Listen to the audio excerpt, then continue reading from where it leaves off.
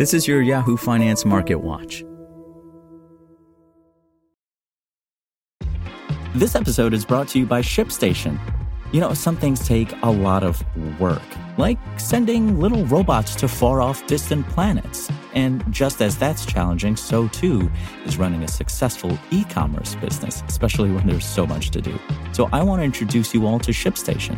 Now, I love using ShipStation because of its easy-to-use dashboard, which makes managing orders and printing labels a breeze and super smooth. Oh, and the customer service is just out of this world.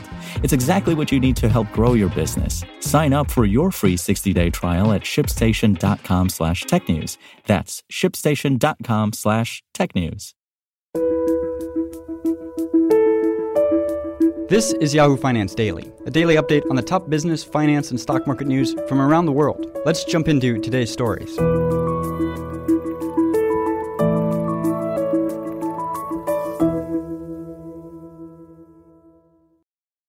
U.S. stocks sank Wednesday, extending a sharp year-end slide as investors hobbled toward the end of a gruesome 2022. The S&P 500 dropped 1.2% after losses picked up into the close, while the Dow Jones Industrial Average shed 366 points, or 1.1%. The technology-heavy Nasdaq Composite declined 1.4%. Losses continued across the board Wednesday after equities began the holiday-shortened week, a period that normally sees a seasonal end-of-year rally, on a downbeat. In the previous session, the S&P 500 posted a 0.4% loss and the Dow closed just 0.1% above the flat line, while technology stocks dragged the Nasdaq down 1.5%. Tesla shares clawed back 3.3% Wednesday, snapping a 7-day sell-off that brought the stock down nearly 70% from its November 2021 all-time high, with declines intensifying over the past couple of months over concerns around CEO Elon Musk's management of social media platform Twitter.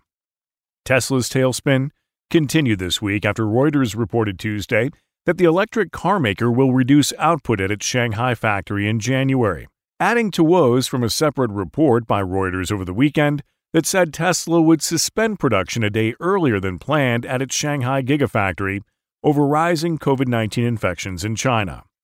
Meanwhile, Apple's stock tumbled 3%, falling below the key technical $130 level and setting a fresh 2022 low Wednesday for a second day, while also weighing on the broader market.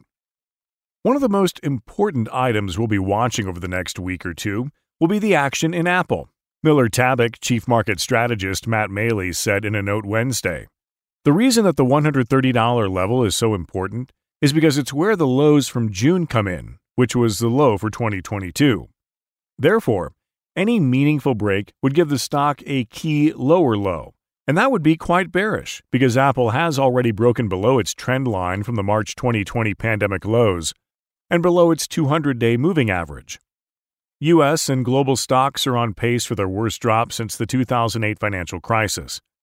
Pessimism around the outlook for financial markets and the economy amid a backdrop of rising interest rates and fears a recession is underway have thrown a wrench in prospects for the seasonal year-end rally stocks typically experience at the end of December. Investors' cautiousness over the year ahead also outweighed a move by China to ease travel restrictions this January as the world's second-largest economy further reopens after 3 years of zero COVID protocols. The question is no longer about the speed with which China reopens. China Beige Book International Managing Director Shehzad Qazi told Yahoo Finance Live on Tuesday, "The real question now is how quickly can Beijing undertake the policies that are necessary for it to gain control of the virus. We haven't hit the peak of COVID cases. That is still ahead of us, which means that some of the bad news is still ahead of us. And until we are past that point, we can't really start talking about an economic recovery." Elsewhere in markets, oil slipped 1.2% after climbing on demand expectations from China's loosening of COVID curbs and the reopening of U.S. refineries after this week's winter storm closures. U.S. Treasury yields charged higher, with the 10-year note topping 3.8%. The U.S. dollar index rose. For more live coverage of business, finance, and stock market news, please visit yahoofinance.com. We'll be back tomorrow morning with your daily update. So until then, thanks for listening.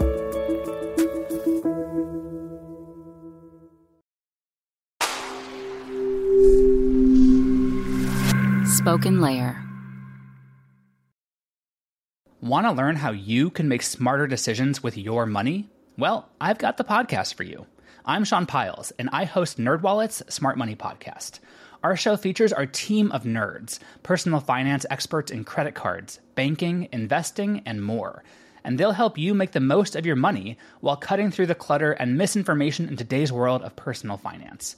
You'll get clarity on strategies to help you build your wealth, invest wisely, shop for financial products, and plan for major life events. Listen to NerdWallet's Smart Money Podcast wherever you get your podcasts.